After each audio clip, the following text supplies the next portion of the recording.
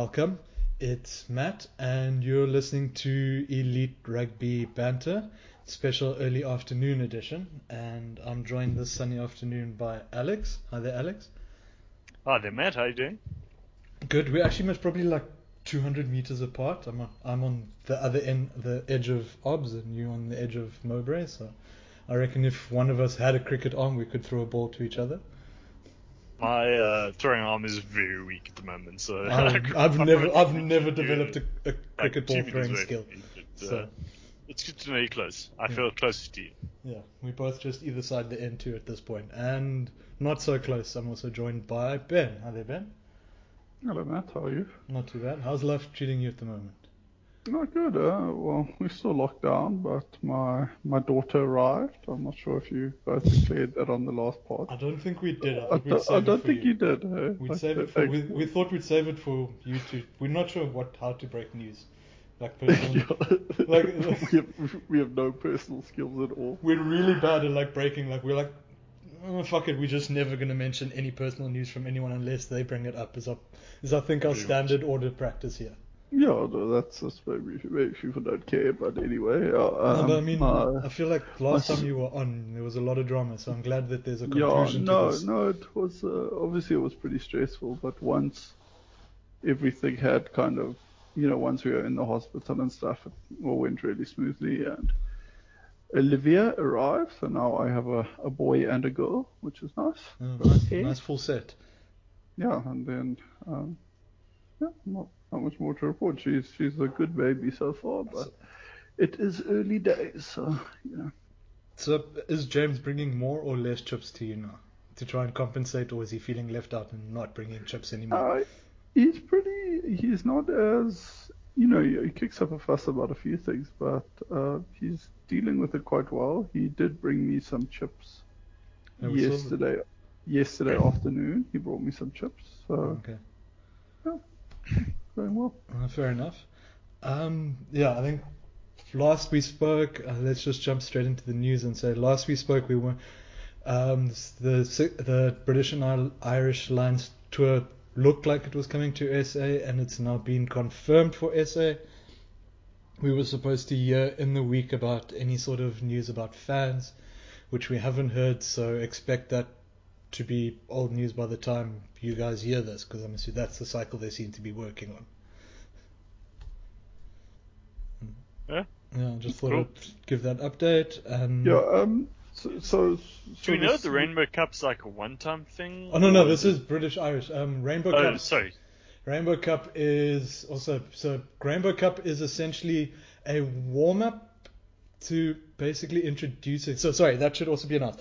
Rainbow Cup fixture list has been announced in the week. Everyone's playing essentially, or basically from a South African perspective, all the teams are playing 3 derby matches, and then we travel overseas to the north, and all our teams play 3 games on tour essentially, and then after 6 rounds, first and second place play a final by the looks of it. And so as far as I understand, the Rainbow Cup's like a once-off preparation for including the SA franchises, and then as a stepping stone. Yeah, like a precursor for the Irish Lions, British Irish Lions. Yeah. But I also think it's just a bit of a taster really, because obviously trying to start Pro 16 under COVID would be, it's you want to give something every chance to succeed. So they're doing and that would really, you'd start sort of on the back foot already. So I think it is a relatively clever, because it's kind of introduce it in, get the people a bit psyched and stuff like that. Yeah. And in light of the news that the Lions are coming, I think it's like a good opportunity to kind of stress test the local hosting. But I don't know if they're going to allow. Well, we don't know if they're going to allow crowds for either the British Irish Lions or the Rainbow Cup. Yeah, so, it would be good. What's that tournament that's always a year before the Football World Cup? The Confederations Cup? There's the African. No. But it's always a year before the Football World Cup in the host city. I think in the that host is the country. Confederation Cup. And it's like just literally it's like a warm up of the maybe we can be a last minute Test. preparation. Yeah, because I think this is now essentially because Pro 14 I think is now finished for the season, or it's close the final was this last weekend. Yeah, it was this last. Yeah, so I wasn't entirely sure. And then so they all in playing Rainbow Cup in post-season, so to speak, and we'll be playing it as a warm-up towards the tour, and then going ahead because the season then will start. So I'm assuming we'll run full Pro 16 season come July or whenever they kick off. Yeah, I guess that's the plan. I mean, it's fine. Like, it's interesting. It's the whole thing's like a bit of a messy marriage, so it may as it's well inevitable. May as well just kick off with a messy tournament like this. Yeah, no, but I think everyone sort of acknowledges that this is going to be a bit of a mess, and there could be games cancelled and blah blah blah. So yeah. Oh, there was I know I shared in the group. There was a guy sharing on Twitter. If you came to him as a South African fan looking for which Northern Hemisphere pro team you should be supporting, just tweet him who you support now, who's your all-time favorite, who's your current favorite, and all that. So I told him, Kings / Elephants, all-time Skulk Ferreira, Lionel Cronje is my two all-time favorites. CJ Fellerman is my current favorite. Why do I love them? Scrappy and useless. Why I hate them. Can never get anything off the ground. And then, and the guy was, to his credit, like he gave everyone like, okay, you should do Skyless, blah, blah, blah, blah, blah. Me, just Zebre, full stop. No, like explanation why, just the shit Italian side, go. Yeah. I feel like maybe you should, especially if you support in Pro for like 16, maybe just pivot straight to the Stormers. Yeah, just like, this other shithole side. Like, I know administrative fuck-ups when I see them, and this is a thing that I look for in a team. That could be like a firefighter, or everyone's, just walking away from the Stormers and stuff. Matt's just striding in, I'll just dig out my old... Fools walk in where angels dare to tread, man. Yeah, I'll dig out my old Western Province jersey. It's lying around somewhere. Yeah. But I think you've disassociated yourself from the Stormers quite nicely, because when we started doing the pod, you were kind of 50-50 Stormers Kings. Yeah. Now you're full-blooded Kings, even though I think the Kings have played about 3 games in that time. Yeah, no, look, I think like I've watched a fair bit of like when they were playing Pro 14. Yeah, Pro 14. I watched a fair few of those games. I think I managed to catch all 3 of their wins somehow through luck alone. Yeah. And then the wins themselves were through luck alone. Yeah, definitely, and somehow those were ones I was around for. Anyway, so yeah, that's the Rainbow Cup. We wish them well. I actually do hope, seeing as now Super Rugby seems like a dead dream, that I do hope that this pro relationship actually does pay off for us long term. And I don't think we need to wax lyrical about the whether or not it's worth going overseas, north and all that. I think that's been stated. Yeah, it's kind of would be on that point now. Yeah. I mean, the big question, obviously, with the British Night Lions tour being announced is whether they're going to be crowds still allowed. I mean, Matt, you and I both got tickets for local game. Yeah. There was I remember there was quite a discussion in the group chat on last week when they made the announcement on like what the vaccine rollout looks like in SA at least. Well, I mean, it's a big question, and like obviously, UK fans are also rightly concerned. Like a lot of them were planning to travel and probably still are. Yeah. But quite a few people jumped the gun in the UK buying tickets for games that were not announced, and now there's like quite a lot of people are quite sour, even though no one ever confirmed the fact that the tour was going to move to the UK. Yeah, that's my favorite part is how those tickets ended up. Well, I suppose so the tickets we heard like are the ones for Japan and those could still technically go ahead as like warm-up games before the tour kicks off, before they come south. I think that Japan game's still happening. Yeah. Yeah, I mean, there's no reason for that not to happen. And like the Bucks should be, we should actually be the ones, not necessarily playing Japan, but like playing a yet to warm-up hear- game. Like the US, Yeah. we should get the US to come visit us or something. Yeah, or something. Like, I'm yet to hear a plan for the Well, box. Like, there was sort of rumors of Argentina, which wouldn't really make sense because they're not really functioning at the No, the moment. Jaguars are. They're storming through that SRAR. So whoever didn't... No, I know, but we would need an international team that's kind of quote unquote assembled. Yeah. Maybe Australia. They Well, announced. yeah, they announced the squad. Like, for whatever reason, they thought it necessary this weekend to announce a squad. Oh no, there's a 3-day alignment camp or whatever, isn't there?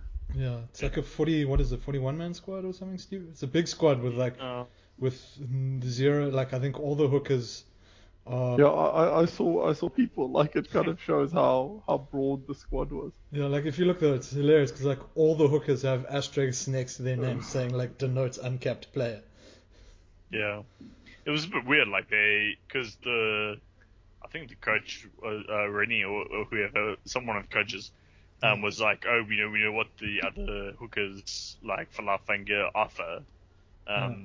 So it's an opportunity for us to, try new blood. And you're like, okay, but what about like every other position?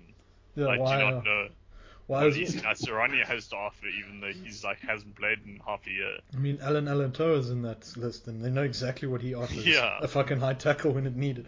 Josh... No, that's not Josh Kearney. Is that Josh Kearney or is that a typo? Because it's Josh Kemeny. I don't know the fuck Josh Kearney is. Australia try to pick Rob Carney. Is that their plan? Who the fuck is Josh Kemeny though? I haven't even seen. Exactly, like that's when I was reading these squads. I was like, okay, I'm not following it hard at the moment, but I was he like, is. Who's he these are playing some- for? Fuck. I mean, I always get confused between Rebels and Force players, but he's plays for one of them. He's a loose forward. Oh, okay. And yeah, I mean, on your argument of like we know what Falafel has to offer, they've got James O'Connor here. Yeah, like James O'Connor. It's super weird. They're like the hooker's the one thing we don't need to test. And you're like, okay. Solid. We know what Falafel offers. Yeah. 75% accuracy at line out and about an 85 to 90% accuracy at maul tries. Pretty much. Let's see. Yeah, no, it's not a. Yeah, I mean, Seru Uru is or worth noting someone- on the list. What did is you say? Australia getting a tour now in June? No, well, they were super keen to host the Lions, so I'd assume not. No, but they must fuck off. No, they were. That's what I'm saying. Like, so they were obviously offering to host it Yeah, instead but I of mean they having could do any it other games. simultaneously while France toured them or whatever. Yeah, I don't know. I wouldn't mind Australia France at the moment. I reckon that'd be a decent That series. could be kind of fun to watch. Yeah. I wouldn't put it past Australia to like ditch whatever series they had incoming in the hopes that they could get the Lions. Yeah. And then like Scotland or Italy or whoever was just like, what the fuck, guys? We were coming, weren't we? Sure, I said Scotland even though they're technically part of the British Lions Plus. Well, after Scotland's success, they're calling for 80% Lions to be Scottish. Oh, I don't Christ. see why not. Yeah, let's on that. So 'Cause they'll get congratulations. picked on, Alex. Congratulations on Scotland beating France and thus making Wales Six Nations champions in the most Welsh manner possible, I reckon. Just quietly behind closed doors on a quiet Wednesday evening. Like, congrats, you're the winners. Go away now. Like, it's this. I think it's the most sad like way to win a trophy. Just like, cool, in your little COVID bubble, like alone in a shed somewhere. Congrats. No, it Here's is the Six like Nations. I really don't like it when obviously because of timing or whatever it happens sometimes, but when a team's fate is kind of taken out of their own hands. Yeah. It's a bit depressing. Like you want it to be like that Man City, Man U. Oh yeah, when the whole Premiership rode on the last. Fuck. Yeah. It was when we were at uni. I remember. Yeah, Oceanside. exactly. It was like 10 years ago. But and we still remember. Alex. Now yeah. We didn't even watch football. But It was just a tense day in the basically, pub. well, there was like 1 really, minute where we probably heard about like 2 weeks later or whatever. yeah, I remember like, all that yelling you heard. there was like one team. Well, I think it was Man U that like basically won their game and put them on top of the table, and then like in the 60 seconds while they were celebrating, Sergio Aguero scored a winner for Man City, I think. Yeah, I think so. And Yeah. like basically that was enough to for them to win the Premiership or the Premier League. So there was like a 60-second window when Man U thought they were champions. Yeah. But like that's kind of thrill you want from sport watching. Like you want people to have to watch like on multiple screens, to like get the final result kind of thing. Not that like a week later it's hanging in the balance. Yeah. With a side like fucking France it could have gone either way as well. So like it was tense. It wasn't like it was a foregone thing. Exactly. Like France could have Franced that one so badly and won it or lose it by like 50. Yeah. But anyway, I think still my favorite was the permutations are simple, guys, and they ran through all the scoring brackets, and it's just England finishes fifth, England finishes fifth, England finishes fifth on each one. So yeah, that's all we really care about. Like, I don't really care if Wales win or Scotland or France win, as long as England comes second last. I can't tell you who's won any Six Nations, but I can tell you everyone England have come fifth in. Yeah, exactly. Pretty much. So yeah, speaking of that, there's also now lots of calls for Eddie Jones's head and someone else to take over from coaching. Obviously, the news and the media want players to say, have their say how they think of Jones. But as far as I think, the players are all generally in his favor, right? If I remember correctly. The problem is you don't want to speak out against the coach and then he keeps his job. Yeah. Because then you obviously that's. I wouldn't like I'm not one for ditching the coach when things go badly, but I also kind of feel Eddie's sort of run his race. Yeah, like he's not winning them the next World Cup. Yeah, well maybe he is, but I don't feel. I feel he's established the squad, and it's a good team, but I just feel it's at a point where I don't see much being added from him. Let's say that. Yeah, so what they should be looking at is like a new attacker. Something, just someone to kind of shake things up a bit, to be like, okay, listen, we believe you have the players here to win the World Cup, and I genuinely believe they do.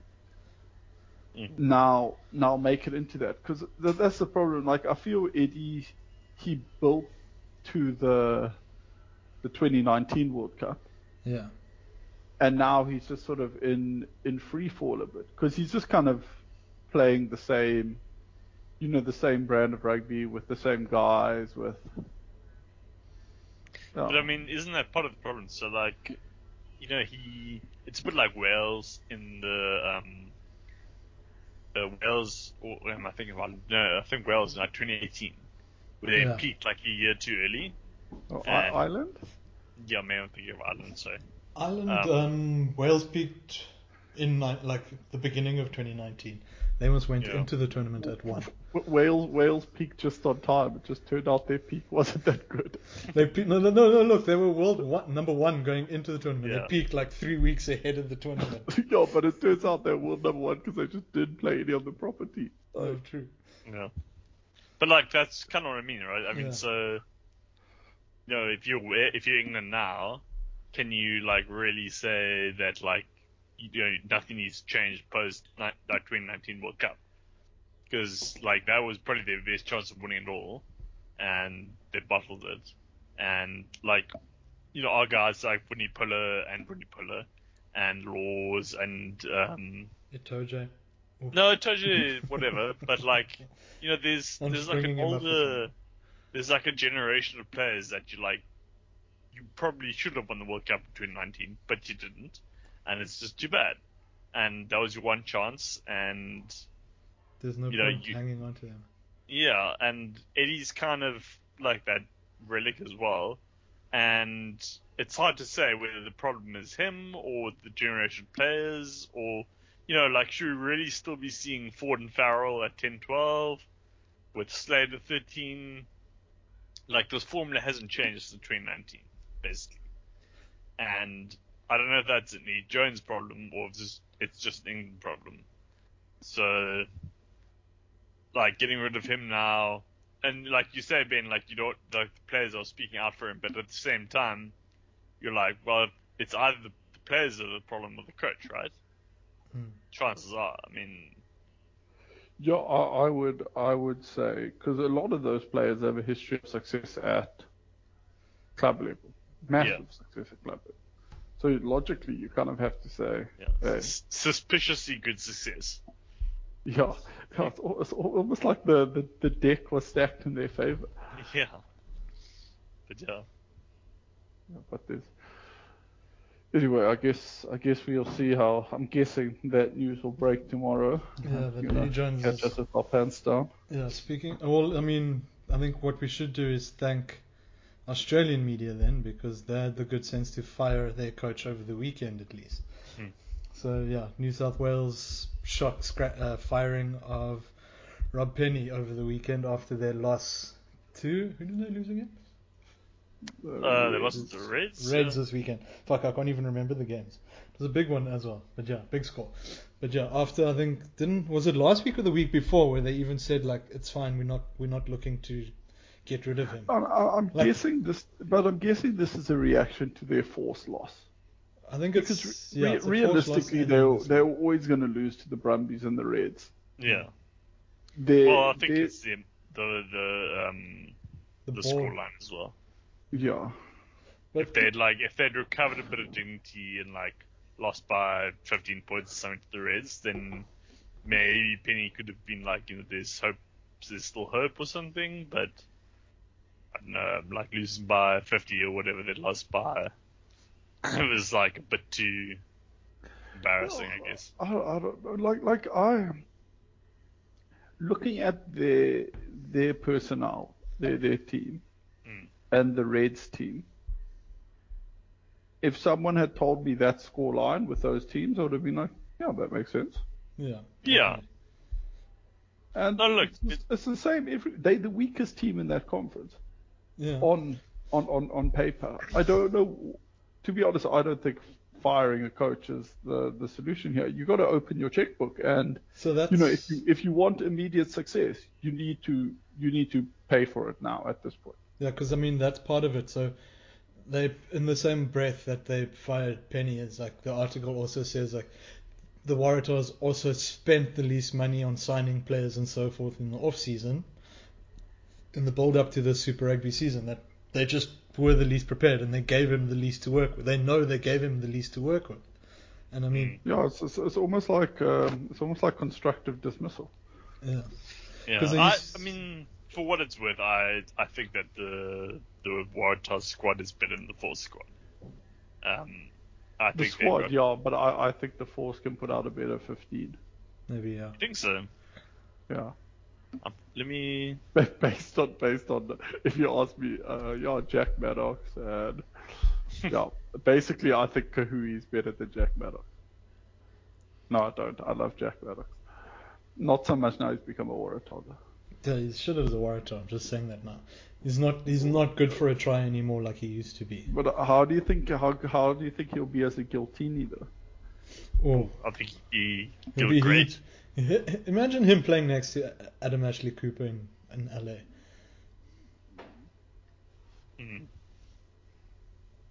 But I don't know.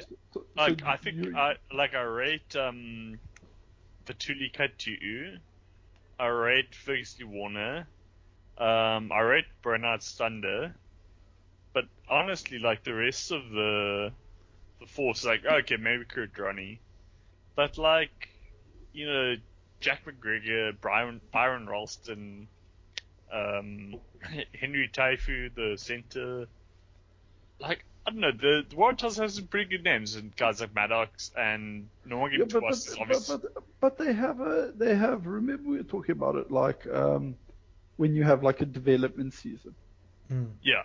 When you say fuck it, you put your old oaks out to pasture, you open up a lot of salary cap, and you develop your young talent. Yeah. Okay. This is clear to. It was clear. Well, at least I thought it was clear. Okay, this is what the Waratahs are going for. Yeah, so it's news to I think most of Sydney, Ben. I think it's So this is why like obviously like if the development season wasn't their intention, they fucked up big time and the coach must go. But the impression was that it was a development season. Well, I think most people sort of wrote last season off as a development season already. But last season was so tumultuous, to put Yeah. Like how can you can't really argue that it was a development season with, like, what was it, like 5 or 6 rounds of actual Super Rugby, massive break, and then just throwing some tournament together at the end. Well, yeah, if by this logic the Chiefs should have fired Gatlin. Well, they kind of did. They just sent him back north. Like, go on a training course for the Lions. They didn't need to. He just left. It's like, I'm taking a sabbatical, guys. Yeah. I'm clearly shit at this offloading rugby. I can't do it. It's like your boss calls you in to fire you, and then you quit. Yeah, basically, like, they walked into office to fire him. There's like a steaming. He's just packing his desk, like, quietly, like, sorry. Whoops, you caught me. Well, that's sort of in a bit of a crossover episode. Now, Gatlin's name is being put forward for the Lions for the England job. Oh Christ! I mean, why not? Just because he clearly can't coach. But this is it's sort of the hot thing at the moment, though. You just name a coach. Alex actually on Twitter nominated me for the. I'll back you, Ben. Yeah, well, I'm just like, I feel as the coach of England rugby, if I said I want to see Ben Stokes, they would probably let me. They would. Yeah, I'll just be like, I want to just, share best practice with Ben Stokes. Yeah. And then bang, what's that? I take off my shirt and we're rolling. Yeah, suddenly there's a fight. But yeah, like, so just get back to Penny. I think it was stupid to fire him. I think it was particularly stupid to fire him in season. Yeah. But I don't necessarily think it was like, I don't necessarily think he's blameless. Let me put it that way. I think there's so much wrong at the Waratahs. I think they got a bad roster. I don't think it's the worst roster in the conference, but it's a bad roster. I think the coaching was pretty meh. I think obviously the board is fucked up because they let Carmichael Hunt walk, and apparently he was prepared to play half his salary or something. Yeah, he was going to play for like almost nothing, and I don't think Penny's to blame for the fact that he just disappeared. Yeah. So, like, obviously there's plenty of blame to go around. Like, I don't think that's an issue. But yeah, firing the coach, it's clearly just an intent to scapegoat someone. Because it's also like they fired him with zero fucking plan. Because, as I said, they're not. Their current plan is that his 2 assistant coaches will sort of co-head coach, and they're not going to replace him, so to speak, until 2022 season. Which is like not going to benefit anyone. Like, so they're not going to see fuck all because now you've got two heads trying to coach a side. Yeah. And they've got plausible, like, deniability, because, like, whatever happens next, they can be like, well, you have his hospital pass, what do you expect? Yeah, exactly. So, whereas, at least with Penny, they could have been like, okay. They gave Penny a hospital pass and they fired him, in all fairness, so maybe they'll just fire these oaks as well. Oh, fuck, are they just going to fire, like, everyone, and we're going to, like... Guys, is Rod Kafer going to coach the Waratahs? Is that what you're saying? Well, someone was saying Checker needs to come back. So this is the cycle. But what they're saying now is maybe Eddie Jones will coach the Waratahs. But will Eddie Jones go back to Australia? It's like a never-ending, like. I don't know, but like we act like there are only like 6 coaches in the world, and it's like one of those those little puzzles where you try and line up like the picture, and you only have one square to move the whole time. Yeah. Do you know who needs to return to the Tars? Ledesma. Jake White. No, Jake White was at the Brumbies. Because Ledesma was there as scrum coach under Checker. Yeah, they were good then. So Ledesma just come back as head coach and just turn them into like and just pick up like Madrano, Kubeli, and all of them from the force just secretly. Just only coach in Spanish. Oaks must adapt. Gets Creevy there as translator. Creevy just sort of with his hands in the air, frustrated, like, what the fuck am I supposed to translate this shit into English? No, it's but that's what I'm saying. It's just that's just a fuck up. Yeah. Anyway, so that's the news for Penny and Sydney. We wish him well in his future endeavours. So two news articles related to New Zealand. Let's do this one first. So the New Zealand Players Union, let me read the headline properly. We will not grant approval. Players Union pen shock letter to NZR over multi-million-dollar equity sale. So, an American holding company wanting to be the next in a list of companies that are investing in rugby want to buy a chunk of NZR. The Players Union have lashed out against this idea, saying, it'll cut off the sort of, not so much, not that it makes not financial sense to do it, but like the idea of like New Zealand losing a bit of their own autonomy and maybe their cultural impact and so forth more than that. Yeah, there are a few sort of small points that sort of, I guess, weighed up to an argument. Like, one was, the autonomy to sort of, once you embed with one sponsor, you kind of lose quite a lot of flexibility with other sponsors. They were saying that there's a vote on the board, which these people would now get, and obviously, depending on how other things go, that vote could be very significant. Then they also talked about how they are trying to make New Zealand rugby. This is not just the All Blacks now. This is New Zealand Sevens, New Zealand Women, a few, and Super Rugby. So this is all sort of under the same sort of umbrella company in New Zealand. Umbrella organization. I'm not sure if it's actually a company. But they're also saying that, like, obviously, and I think we've noticed as well, there's been a push to make New Zealand rugby more inclusive, including more of the sort of the Maori aspects and the Pacifica aspects. And they're saying by selling to effectively an Anglo-American company, that's not really the message they want to be putting forward. Where it does, reading between the lines here, it is a bit of a, hey, dance for me, sort of your sort of quote unquote white masters, like, which obviously is not the. I think that is a bit of an inference, but it is. It is a consideration to take as well. Yeah, and then there are a few other things. So, like, when I heard about this deal, I was like, cool, good for them. But now the Players Union have laid it out. I've been like, I can sort of see the arguments both sides. And it does seem the Players Union, they actually have a proper vote on this. So if they don't want it to go ahead, it won't go ahead. Yeah. I think it's interesting because, like, obviously we've seen similar deals. Well, we've seen one similar deal here in South Africa with the Sharks, and it's not something that crossed my mind, like the loss of autonomy or the loss of a cultural connection. I mean, maybe that's naive, but I think we put a lot less cultural significance on something like rugby here than you see in New Zealand. And also, to be quite blunt, we need the money a lot more. So, we need capital behind our local rugby in order to retain as many of our best players as possible. New Zealand probably could do the same, but it's just never really been an issue. Like, they can hemorrhage players, and there's always someone just as good to take their players. But their currency competes as well, which I think is so useful for them. Yeah, I mean, like, the fact that they can maintain their line in the sand, only select local All Blacks, and still obviously put out the best team in the world, speaks volumes. Like, not just about their economy, but like the local culture and their rugby environment.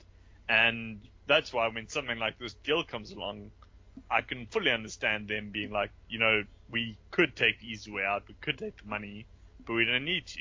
We don't need to sell out. We don't have the luxury, so if anyone's listening and you want to invest in Stormers, please. But I was about to say, on the theme of today's episode, do you think these guys are going to come knocking on South Africa's door? No, well, I mean, Stormers have chased away two. Does seem sort of two sort of no, but not the Stormers. Go to Russie, the one man who can actually get stuff done. Yeah. Hey, Russ. Or like invest in the Cheetahs or something. Yeah. But this would be a broader picture than just one club. Yeah, to be honest, South Africa could probably do with the money. Exactly. But I can fully understand why, like, the players in New Zealand don't want to sell out. Like, I get it, and I respect them. I think it's cool.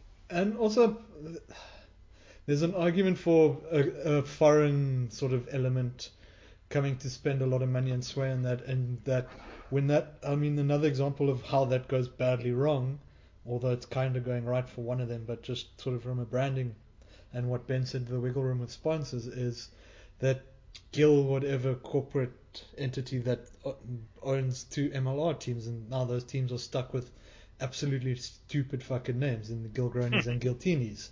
And that's purely from just the guys from overseas, i.e. Australia, putting money into the US. Yeah, no, it is. And then obviously there are knock-ons because you also wonder how much stuff that happens doesn't sort of see the light as well.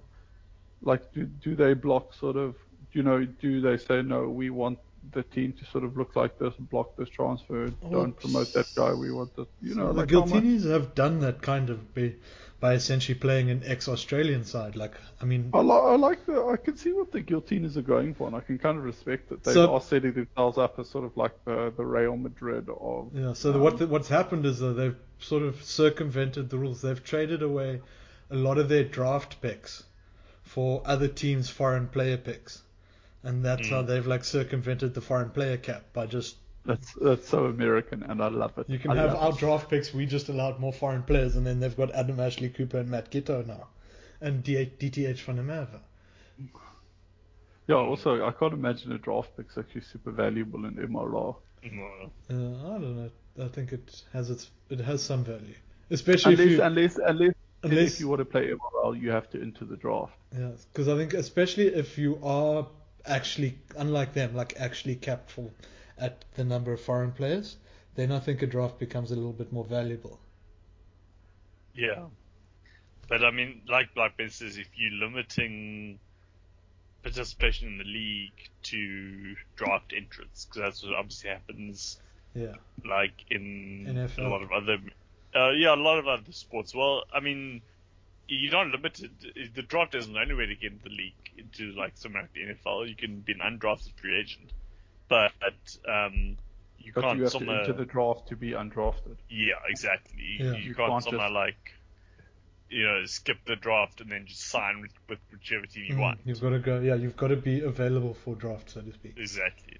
So, yeah, I mean, I don't know exactly what kind of system they're developing at the MLR, but obviously they're looking to rely on big names from foreign countries first to establish it. So I'm assuming they're not doing like complete gatekeeping just yet. In which case, you'd much rather have like the rights to an Adam Ashley Cooper and Matt Giteau instead of, I don't know, some guy called Rex Toyota from Utah State. Rex McMahon. Yeah, with like literally just made that up. He's probably an MRL player. That's my favorite part is just looking up player names. Anyway, but so it sounds a bit stupid to be honest, but anyway. And anyway, so yeah, that's other news related to New Zealand is that World Rugby has announced their support, and by support I mean financial backing, of the 2 Pacific Island Super Rugby teams that are hoping to break into the Super Rugby Aotearoa at this rate. So, I mean, look, knee-jerk reaction, it's good news. It sounds like an excellent idea. Like, that these teams are severely under-supported, and if World Rugby can give them money to sort of get players to play for there and sort of have adequate coaching, adequate facilities and all that, that's fantastic. I think putting money into those 2 teams is an excellent idea. But then sort of breathing on the idea and seeing as this has been brought up now, is that World Rugby is now sort of either setting a precedent for other tier 2 nations and teams to be able to get access to this, or is it just that these Pacific Island sides are just like the favored of World Rugby and no one else is going to get this treatment? Yeah, it does sort of create a bit of a dangerous precedent, because at the end of the day, these teams are effectively private companies. Yeah. They obviously they do have a very strong affiliation to their unions, but like at the end of the day, the Crusaders aren't New Zealand Rugby. Yeah. And in the same way, so at World Rugby, that's their sort of power and their funding power. My understanding was it was towards individual nations. Yeah, so that's the thing. So World Rugby could give money to Samoa or Kenya or whatever, but they couldn't actually. So I mean, that's the thing. So the one side is the Fijian Drua. So it is technically. So it's like the Jaguares, so to speak, but so like the Fijian version of that. So that's the thing. That would be like World Rugby giving money to the Jaguares. I suppose it's the equivalency. No, but then sort of the argument happens. Like you're like, okay, cool. Obviously, Samoa and Fiji and stuff, they are rugby hotbeds or whatever. Yeah. No, that's the thing. What are we actually assessing this on? Because surely somewhere like Kenya has more need. Yeah, definitely. Like Kenya, but I think I don't know. I think their focus is on like sevens at this point. No, but it's such a slippery slope sort of thing. But then on the other hand, I understand because from watching that Oceans Apart thing, it seems like the corruption is so rife in Fiji and Samoa and that. Yeah. Giving money to the actual rugby union, you might as well just give it to like a politician or whatever. Like. Yeah. So But yeah, like that's what I'm saying. Like it's such a it's such a double-edged headline. Like part of me is like immediately like that's excellent. I'm so glad to hear that. We need more teams for draft. We need more teams in these leagues for drafts anyway. So yeah, exactly. So 2 more teams there. That's fantastic. But at the same time, like it's 2 teams we like to watch playing rugby. They are a lot of fun whenever we see them play, like on the international level and all that. So like you immediately like this is awesome, this is good news. But then like the second you sort of sit and think, you're just like, ugh. But this opens up so many fucking trap doors. Yeah, it's such a yeah. We'll see. But yeah, so all the best. I'm still looking forward. I think to the Fijian Drua and Moana Pacifica. So I think it's so Samoa and Tonga playing together. I'm assuming as Moana Pacifica. That's something. If a big corporate sponsor got hold of like Fiji or whatever, I reckon they could probably take them to winning the World Cup in 12 years. I don't know about winning the World Cup, but if you took those Fijians and you paid them, and you retained every player. So like what you're saying is the Jaguares model, the old Jaguares model. Yeah. Because in terms of natural talent, like they're up there with New Zealand. Yeah. Like it's just. If you look, if you look at how many of them are Fijian born or Fijian related in New Zealand. Yeah. Also, instead of now players born in Auckland with a Fijian grandparent are like, oh fuck, I'm gonna go chase bucks in Fiji. Yeah. Fuck, imagine that. Imagine that backwards shift. Yeah. I mean, most of the Fijians, like in the national team, are playing top flight rugby in France anyway, right? Yeah. So that's the thing. So that's why we're saying like you need to basically fund it well enough that they can all play like under the Jaguares model. Bring them all back from Europe. Yeah, and then always have them playing as together. A core unit playing together. Yeah. Sort of build that stability out of them. Change too much. It'll be interesting because it sort of would take away what is Fijian about the Fijian side, and that they just come together for this moment, like them being together for an extended period. They're almost forced to play like a barbarian side because they just never have time to prepare. Yeah, that's what I'm saying. Like maybe if they have time to prepare, you actually lose what makes them special and good. Yeah, maybe. Maybe their sort of their brilliance comes from their improv skills. It must be like it's like watching the Blues trying to maul. Never seen this thing in their life. Trying their best now. Fuck, it's painful to watch, eh? Kurt Eklund calls them maul, all the rest of the foot's like, what the fuck? Maul? What is a maul? We didn't practice this. Eklund's like calling like a line-out move. The rest of the squad's like, Jesus Christ, what is this move? Clearly they don't practice this. Like it's it's like watching a bunch of retards try to fuck a doorknob. Well, I think the Brumbies have given up on practicing their rolling mauls with Falafanga and Hooker. Because they seem to only score rolling mauls when Lachlan Lonergan's on. Yeah, and actually, I think they just assume that they're still good at rolling mauls, but they're actually not. Yeah, like Falafanga must just know how it happens in the background. Let's kick off then with a traditional Friday-Saturday doubleheader. So first game Friday was Highlanders versus Hurricanes. And yeah, this was actually a lot of fun to watch, and a pity for the Highlanders to go down in the end. With Geordie Barrett, credit to Geordie Barrett for now having the most points scored in Super Rugby Aotearoa. Mo'unga had that record for all of 1 week, I think. It's like the Man United Man City celebration. Like the very next game in Aotearoa, Geordie managed to beat him at it. Geordie seems to have stepped into a kind of like the more... I think Geordie heard me talk shit about him being not the best idea to go to 10. And now he's fuck you.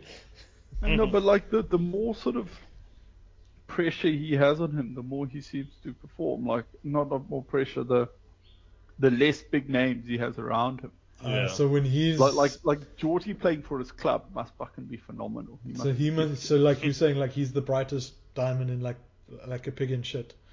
Yeah, I don't know. Like he's like I wouldn't say like a flat track bully, but he's like I don't know how you would describe it. Like he just sparkles the most. I guess in all the garbage, like he just sparkles. Flat track bully, like the more uphill you make him run, the faster he gets.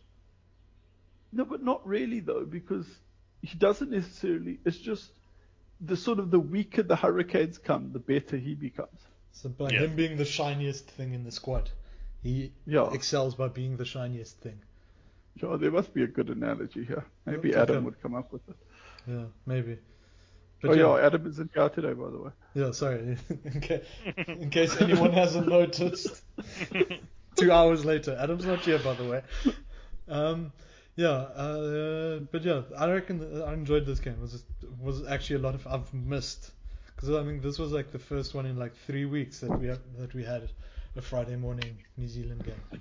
Oh, it was great. It was so much fun, and it's what I missed the most about. Yeah, this is the best thing about COVID. Now I'm working from home. I can watch these. Oh, nice. Oh, yeah, because for you it's like 10 o'clock in the morning. It's too late to start skiving off at work. Yeah, like actually you're kind of into work at that point as well. Yeah. You can't just like break your rhythm. Yeah, totally. Yeah, so Tudge also won the Tudge versus Pudge at 22 battle. I thought I'd throw that out there. And another sort of key point of this match is Aaron Smith is now officially the most capped Highlander of all time. I'm assuming next week he's going to still be the most capped and continue to make that gap a bit bigger over whoever next is. And the least capped Highlander also made a huge impact on the game, and that was Jimeno coming on in the second half. He was busy. Surely anyone who hasn't played for the Highlanders is the least capped Highlander. Well, he's got more caps than I do. Yeah, he's got more caps now, but I feel like he has 20 minutes under his belt, Ben. So at this point of the Highlanders squad. Actually, I thought he had good impact. He did. Like he came on and definitely swung the game. Yeah. I think he's like on my team. He's most probably the third or fourth best score. With only like 20 minutes. I thought he played really well. No, he was excellent, and he didn't do too badly in Aaron Smith's little celebratory haka either. I didn't see that. Yeah, I saw that there with haka. I didn't see him. Yeah, he was there in the background, which was nice. I was like, he's been there 2 weeks and he learned. Nice. Very Japanese. Yeah. Just buckle down with the books. I've got this, guys. Yeah, he's fourth best in my squad, behind Oscar Satutu, just ahead of Xavier Numia. Is that because everyone else was bad, or he was good? He's middle of the road. Like I had a couple of the guys just below him aren't too far below him, and then fucking K2 and Cade just had dog shit. Too bad. Yeah. Although I think Cade actually got concussed, so shame we can't shit on him too hard. And yeah, let's go to the next Saturday match, and that was Brumbies versus Force. Apparently the worst team in the league according to Alex. Worst squad in the league according to Alex. And the second worst squad according to Ben. So yeah. So that's interesting, Ben, that you rate the Brumbies so poorly. Reviews. But yeah, no shame. I watched the first half of this, then I had to go. But yeah, this was a very Australian game. I felt the half I watched. Yeah, I'm trying to remember. It was okay. I mean, it was the Brumbies. Like, even when they win, they don't really excite you. Mm. Samu. I think Samu did alright in the first half. I remember him. Yeah. I like watching Samu. I think the highlight of this game was him when he almost scored his try and then got cross cover tackled by Jack McGregor, who's the force fullback. Yeah. And that was that the one where the commentary was like, where the fuck did he come from? Holy shit! They were like giving. Why did a fullback McGregor, just come out of nowhere for a cross cover tackle? Who would expect him to be at the back? Yeah. Who would expect a fullback just coming out of the wings to tackle? Oh Christ! I was like, at this point. No, but no. What was that? Was it this game as well, where they would like over the ref's mic, like wrong, no, or was it last week? I think that was. I think it was Waratahs Reds game. I can't remember. But yeah. Anyway, they gave a lot of credit to Jack McGregor for making cross-cover tackle when that's one of his main jobs. I mean, it was a good tackle, but... It was a good tackle, because he just slammed into him essentially on his side. Like, if he'd put his head down and kept running, he would have scored the try, but he sort of also took his foot off the gas a bit, and McGregor just fucking flew into him with, I think, slightly more force than he was expecting. Well, yeah, I think Simon, hesitated slightly. Yeah. And, maybe second-guessed his finish. Yeah. But, it was a good tackle. I don't think that it was that impressive that he was there in the first place. I think it was more impressive that he was successful once getting there. Yeah, that he managed to slam him out of the field. Yeah. And I think, I'm trying to remember if it was this game or the other game. I'm just looking at the scores. There's quite an impressive symmetry. 42-14 Brummies and 46-14 Reds. I can't quite remember which game it was, so maybe I'll just apply the semblance to both of them. But it was a period where one of the teams was making a lot of tackles in their own line, and the commentators were praising their defense. I think that was the Force at one point. I do remember hearing that. Yeah, it might have been. And I just remember thinking, and I think I tweeted it as well, but there's a difference between good tackling and good defense. Yeah. And the fact that you make all your tackles on your own try line to prevent try being scored, even if you end up giving away a penalty, which is what usually happens, that's good tackling. But if the enemies are not if the opposition are not challenging you, then it's not really good defense. Yeah, look, if it's all just Australian one-off running bullshit, then it's not good defense. But that's kind of the difference, though, because on your own line, it's really only tackling. Because basically what you do is you light up a man. If he gets the ball, you tackle him. Yeah. Well, I mean, pretty much. But if the defense isn't if the offense isn't asking questions of you, they're not running crazy lines or even a rolling ball or something, or going wide, and they're just doing one of the forward runners. Which, I mean, to be fair, I don't think it's a purely Australian thing. I think it happens a lot of the time in South Africa. But in all fairness, it's not completely ineffective. But you're not testing a team's defense you're just hoping to run someone over, basically. Exactly. It's physical. Gain the meter, and that's the thing. So if a team is able to repel that kind of attack, I'll give them credit, but I won't credit their defense necessarily. I'll credit their tenacity and accuracy and their discipline. But their defensive patterns or their reading of what the ball carriers can do is not being tested. So I wouldn't give them credit for that. Yeah. I certainly wouldn't praise them for the defense. I'd praise them for something else. Anyway, just a bugbear that I've got about those situations. It happens. No, it's just it's like Lukhanyo is a great defender. Yes. But you wouldn't want him trying to stop Sonatan Malolo 3 meters from the line. No. Yeah, it's the same. I don't think he's an especially good tackler. Yeah. But I think he's a very good defender. Yeah, definitely. I think, he's in the right place often, but he might get run over quite regularly. Yeah. Anyway, should we move on? Yeah, let's move on to Saturday, which saw Chiefs versus Blues. Chiefs carry on with their winning ways, so to speak. fuck, this first half was a bore to watch though. It was good. I don't know. This is one of those games where like then there were like no tries scored, but still kind of it kept you in the game a little bit. Mm. I don't understand. The Blues, I have loads of issues with the Blues at the moment, but I think most in New Zealand, they should be a lot better no, than they it's well. What I was saying is that they don't seem to know what their strengths are. Like we were joking about it earlier, but they were trying to rolling more. Since I've been watching the Blues since you've been a Blues 2000, since I was a Blues fan for almost 4 days. No, like honestly, since I've been watching the Blues since about the year 2000, I think they've scored 5 rolling more tries, maybe. Yeah. But they keep on knocking on that door, and I don't know why. Like they don't realize that we're not good at this. I mean, let's stick to something else. Yeah, I mean it's difficult because like they were like had their hackles up I think, yeah. like a week.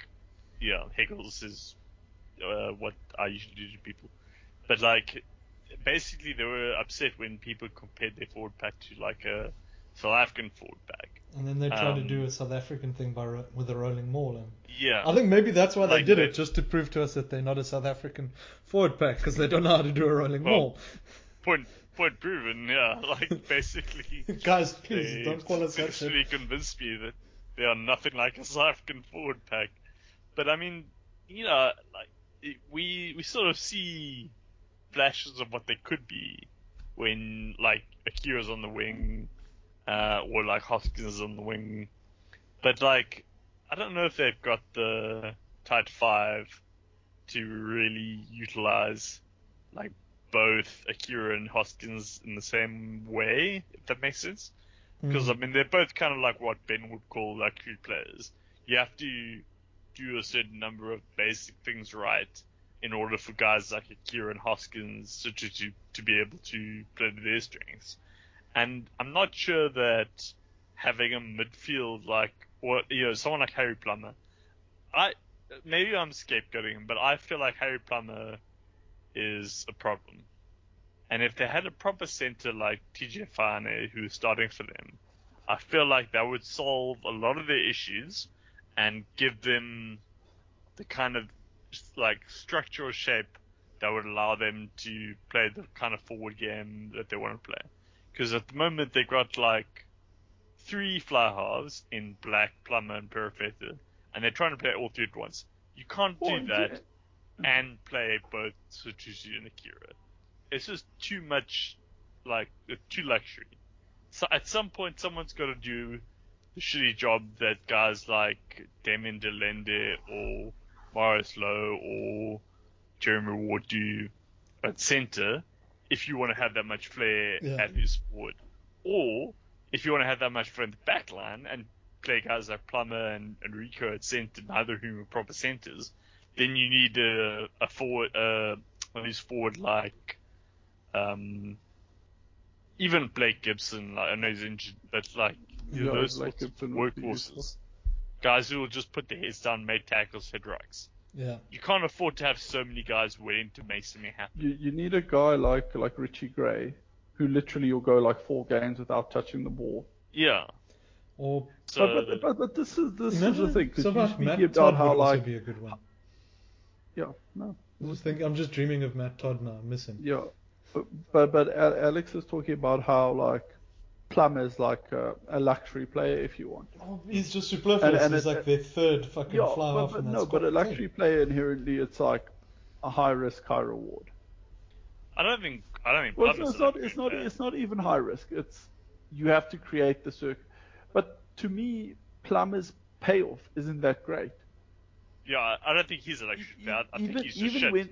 But even when Plummer's, say hypothetically Plummer's having the game of his life, does he single-handedly win you the game? No, so I don't think Plummer's a luxury player. I think having 3 fly-offs in the back line is luxury. Yeah, but they don't really distribute particularly well. Like I wasn't like, oh fuck, how are Caleb Clark and Talia getting so much ball? Like how are they? Like I don't find the ball fuzzes his like huzzes up and down their backline. Yeah, well, I mean, I think that's part of the problem is that, like, they got 3 flowers and 2 of them are shit. But basically, I think it's... So, I mean, maybe I'm buying into the South African model of inside centers a bit too much, but, like, the way I kind of see it is that you need... someone... No, but I feel there's a... I mean, you call it the SA model, but they've got Laumape. Yeah. No, but I don't think every team needs the Allender. No, definitely. No, you need someone who can carry it over the gain line through say like in the Crusaders or whatever, like the Allender probably wouldn't be that good. No, but that's because they have workhorses and guys. Yeah, like, it's because like the work's done elsewhere. Yeah, exactly. So you don't need, but yeah, you can't. Basically, they've skipped. They've kind of done it too much. Oh, it's fine, we'll make it up somewhere else. Oh, it's fine, we'll make it up somewhere else. Oh, it's fine, the whole squads are fine, we're making it up somewhere. Exactly. No one's doing the basics here. Yeah, so like the Crusaders keep it really simple. They've got like hardworking forwards and like relatively little flair in the forward pack other than, let's say, Kurt Taylor. And then very flary backline players and an abundance of those. They got like guys, playing Havili at 12 is quite a luxury, but it works for them because they don't have like an Akira or a Hoskins Tutu in loose forwards. They've got guys like Cullen Grace and the other guy, I can't remember his name now. Talitui. Talitui, some of them. Yeah, whoever. But all their forwards, like whoever's injured, whoever comes in their forward pack is like usually a hard worker. The Crusaders don't really invest in guys like Akira's or even like an RDE or a Duplessis Karifi. Like they like just who's convinced New Zealand Duplessis Karifi's good? Well, he's not necessarily good, but he's hard working. Basically, Ben, for your theory with Jordie Barrett, with your theory for Jordie Barrett to shine, he looks his best when Karifi's in the team. Karifi's there as Jordie Barrett's like inspiration. He's like, I'm doing well for this sorry, kid. I digress. Sorry, Alex. No, it's fine. I mean, I think I'm in the point. Like, you know what the Crusaders bring? Like, they bring like a hard-working forwards and then a flare backline, and it's totally fine for teams to throw a sort of wild card in loose forward, or like a luxury player like a Sikalisi, for example, if you want to go that way. But someone who like ranges a bit more, chills on the wing, like a bit of either a Cody Taylor or a Dan Coles or an Akira only, whatever. But then you need to make it up elsewhere, and that's why I usually see guys like Ryan Crotty at center, or even, I don't know, like I feel like guys like Hunter Paisami. Do you think Ryan Crotty was the balance for Kieran Reid in the Crusaders? Yeah, 100%. No, actually, Alex, I think you might be onto something that if you allowed one flair player between your inside center and your loose forwards. Pretty much, that's how I feel. Like, I mean, maybe I can buy that, to be honest. Yeah, maybe outside center, like, but you know what I mean. Like, there's like a certain balance that needs to be struck, and the Blues are greedy because they got guys like, playing Akira and Satutu is already a risk. But if you're gonna then pick 3 fly-halves in the backline in the form of Black, Plummer, and Perfetta, and you're gonna have a flare wing like Riccioni who's doubling up as center, then like you're short on just someone who disappears from the game. Like honestly, needing Tui Pelatu to hit like 130 rucks a game. Pretty much, yeah. Like, so I mean, honestly, I would start TJ Faiane. Like, I think he's the missing piece of the puzzle. If they just played him at center with Rico, I feel like things would go so much better for them because they just have someone who's doing the basics and like who was in this case, in most cases, the third loose forward, but in this case, second loose forward to go along with. Who started for them with Papali. Yeah, Papali. So Papali is a perfect example. Papali is one of those like hard-working guys. Yeah. I mean, he still exactly. You didn't even know his name. Yeah, I forgot that he played because his head was down. He was racking over. Yeah, I mean, I'm looking now. Okay, he actually carried more than Akira did. But I think he carries differently to Akira. Yeah, he carried more than Akira, but his probably meters were half. he made 20 tackles, Yeah. and Akira literally made 1. Classic Akira. And like, you can't afford your flanker making Your one tackle. blindside flank as well. Like, that's very poor. Yeah. So I don't know. The balance is just off, and I really think they could fix a lot of the issues by playing TJ Fine center. Anyway, that's my long-winded analysis. I wouldn't be Blues. upset with... Just comment on the Chiefs. I don't think Trask is the answer to anything. Yeah, if Trask's the answer, I don't want to know the question. Yeah, because Well, the question is, who did Rich name his basically team whenever the Chiefs do something good, Trask isn't involved. Yeah. And last week when they took Trask off, suddenly everything was looking a whole lot slicker. Yeah. Well, I mean, so I'm looking at the stats again, and he made 8 carries, 16 passes, and Damian McKenzie made 14 carries, 21 passes. So he had a lot more just touches on the ball. So they're obviously aware of that. The fact that that D-Mac makes her a better first receiver. But D-Mac's a weird one because I feel he's a better first receiver when he's playing fullback. Yeah, they obviously, because I thought after last week they would just move him to 10 and play Chase GT at fullback. Obviously, So did Adam. Yeah, so did Adam. They obviously feel like that's kind of showing your hand a bit too much. Like, the whole point of D-Mac being an effective first receiver is that you don't necessarily see him as such. So, Fair enough, but don't they have Bryn Gatlin or someone else? he's the Islanders, but The Bryn Gatlin move. yeah. Okay. They must have another fly off somewhere. Uh-huh. Why don't they get one of the Blues fly offs? But Harry Plummer, that's a sideways move. True. Maybe I shouldn't talk about this because I feel like I own that core in fantasy rugby. But like, Luke Jacobson and Sam Kane are playing really well. Brad Weber, I think, is playing really well. Yeah, he's not. Anton Leonard-Brown is playing really badly. But he played badly last season as well. I feel like he's just carrying on form at this point. He's just tanked. Like, he's not the player he was. But Maybe, I'll tell you who is playing well. I've got a theory. Daniel Leonard-Brown, like Freaky Friday with Anton Leonard-Brown, and it's actually Daniel Leonard-Brown's consciousness in Anton Leonard-Brown's body. When He's I not saw sure Anton how to be a Leonard-Brown the center other anymore. day, I was like, you know what? He's really looking like Daniel's brother at the moment. So maybe you're onto something, man. There we go. But, I I was going to say, Quinton Tupai is playing really well. He played Heat this weekend. He actually broke 9 tackles and made 4 killing handbrakes. Like, I mean, stats aside, like, he's one of the standout players. He was really busy on the field though as well. Like you always saw him involved. I like him. Well, He was essentially what the Blues needed. Someone like him, like someone. No, I'm joking. He was still in the Rico mold.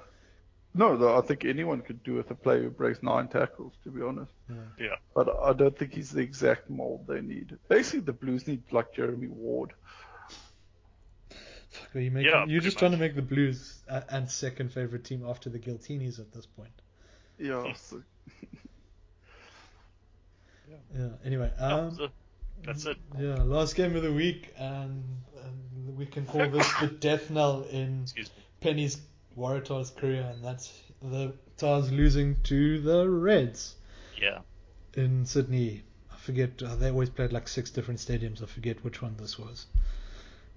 This one, as we said earlier, fairly symmetrical score to the Force team losing. So yeah, I think it's not a bad shot. Tupo picked Tongan Thor managed to pick up a try and a little goose step, and Ben's favorite headline of the weekend. Yeah, I'm trying. So I watched this game, but like I didn't. I had to go out at this point. That's why. So I couldn't just. I was going to get in trouble if I watched another. If I spent another whole morning watching rugby, two mornings. Fair enough. Next weekend, hopefully, I get the chance. I missed half the Chiefs game. Well, I watched on my phone, but we had breakfast, and I insisted on being left at home to watch the Australian game, which is a bit counterintuitive. Yeah. But basically, I felt like the scoreline kind of flattered the Reds a little bit. I mean, let me not say that, because I think the Reds were really good. But like when I think back to this game, I feel like the Waratahs didn't play that badly. Like I actually thought the center combination of Isaiah Parisi and Paisami. No, the Waratahs center. Sorry.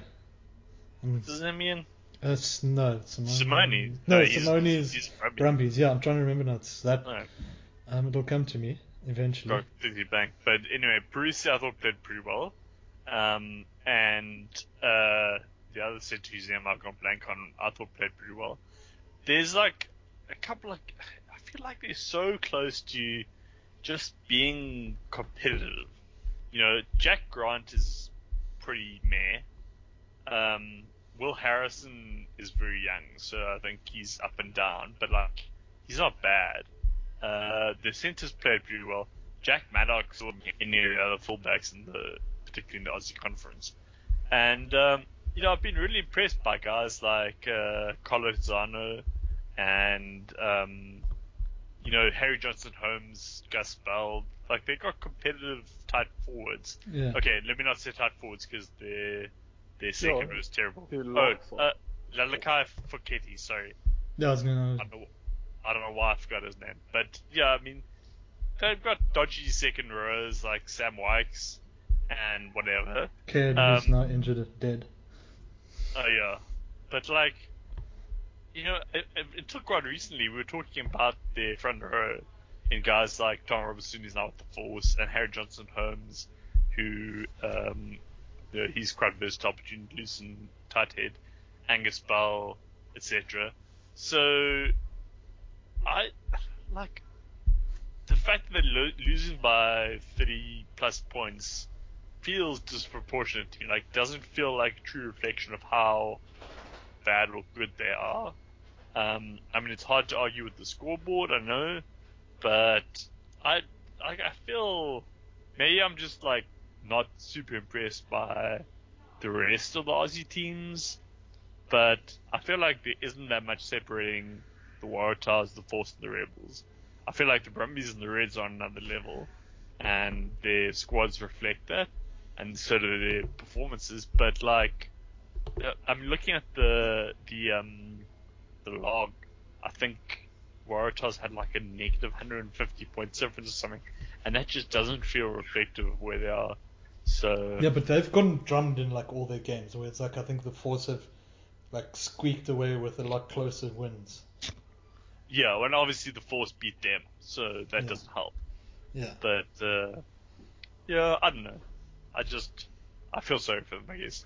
Oh, it's kind of nice to see that, like, because they're essentially Australian Saracens. They were like the Golden Boys and all that. So it's kind of nice to see that sort of as well. That every dog has its day, so to speak. Yeah. Yeah, I mean, there's a degree to which you kind of want to see them fail, just because they were the Golden Boys. But yeah, I mean, let's not forget that they were sunk by 3 late-ish tries by Alex Murphy, 2 of which I think were just rolling maul tries. Yeah. And so, yeah, and like the third one was close range.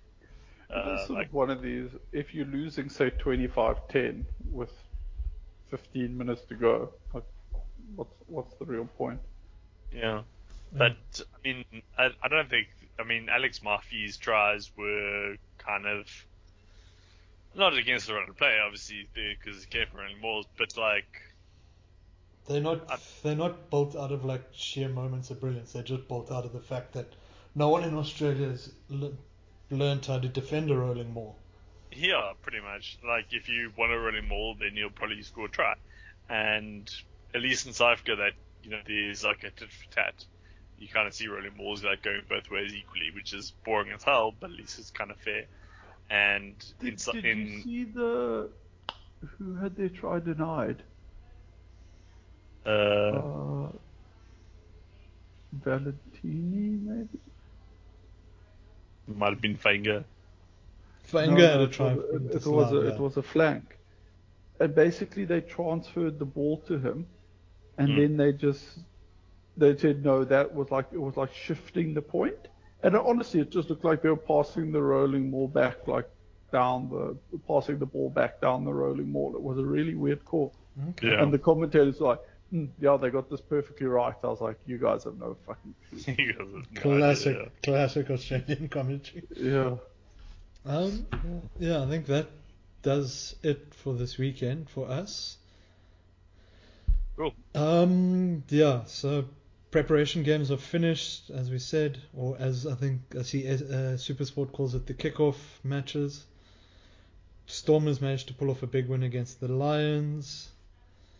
Sharks pulled off a big win against the Bulls. Cheetahs drummed EP Elephants, and Griquas fairly level, just beat Pumas. Just a little roundup of that. That's finished. We're looking ahead to the Rainbow Cup. And last but not least, let's just run through Super Brew now that I've got you two here. Sure. So Friday, 2nd of April, Tars versus Brumbies. Brumbies by? It's got to be by- Charles. You coach Bounce. They do Yeah, a win. surely. They do a win. I mean, Penny was the problem, right? Yeah. What does Adam say? Like mathematically, they've lost so many, they have to win one now. What are we going to say? That's because that's our stats book. I'd say Brumbies by about 30. 30. At least. Okay. I'm going all the way down to 30. It's a lot of scrolling. And let's see. Next one. Rebels Reds. Rebels to continue winning ways, or Reds to continue even more winning ways? Surely the Reds. Yeah. It's got to be good. By like I'll 15, be very disappointed By if like they lose to the 15? Rebels. I was going to say like by like 2 tries, 14, 15 there somewhere. Yep, that sounds fine. Cool. And going over to New Zealand in the mirror of the first week, we've got Crusaders versus Highlanders. I'm assuming Crusaders are going to draw the Highlanders now for this one, for almost getting dirt on their jerseys in the first round. Yeah, I hope so. Yeah. I'd say 15. Okay, I'm happy with 15, and then Blues Canes. Canes to continue winning ways. This is in Auckland though. I'm gonna predict that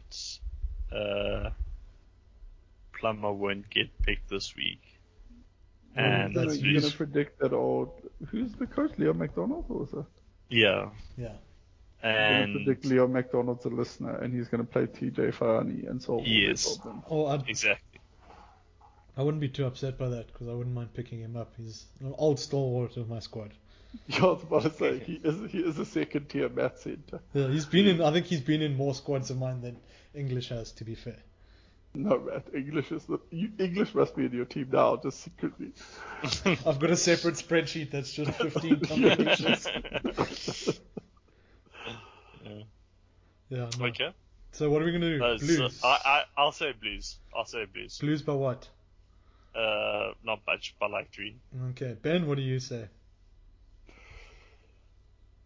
Yeah, I'll say Blues just because of home ground. So Okay, I'm happy. yeah, Blues by again, like by 3. yeah, I'm fine with 3. I was gonna say 5. But... Okay, 3 then, because I was gonna, because 4 is fucking stupid. No, it will never be 4. No, by Mark 4, my words. yeah. The margin will never be 4. Okay, It's gonna be 4. It's gonna be 4. We're gonna miss out on that fucking If that not, bonus point. 4. Take that to the bank. Everyone's fucking betting Hurricanes by 4 as well, just to fuck with us. Yeah, those are fucking putting their houses on it. Yeah. Okay, cool. So that does now round everything off for us. Thanks, guys. And everyone else, thanks for listening. I think this is going to be just shy of 90 minutes. So, we could do better, but next time, guys, next time. But yeah, Alex, thanks for joining me on this afternoon. Thanks, Matt. Thanks for having me. Always appreciate it. Yeah, and Ben, thanks for joining us. I mean, you've got less of your afternoon left. Early evening for you. Yeah, no, I'm done now. I'm going home for the day. Yeah. I was going to say, Ben's work's finished. Like, Ben's technically working overtime by like 15 minutes. Yeah, I'm 14 minutes of overtime, guys. I've never worked overtime before. I don't know how to claim. Like, guys, Ben's like sitting in. If only you were in the office, like just quietly sitting in the dark of the office. Like, how do I leave? Fuck, that happened to my boss once at the old law firm. That he was working late and someone else was working late and they didn't check he was still there and he didn't have his office keys and they just locked him in and armed the alarms. And when he got that actually happened to me once. I had my keys, but they locked me in, put the alarm on. When you say working late, Alex, you mean fell asleep? Fell asleep at the desk and woke up. Cannot comment. Okay, guys, cheers.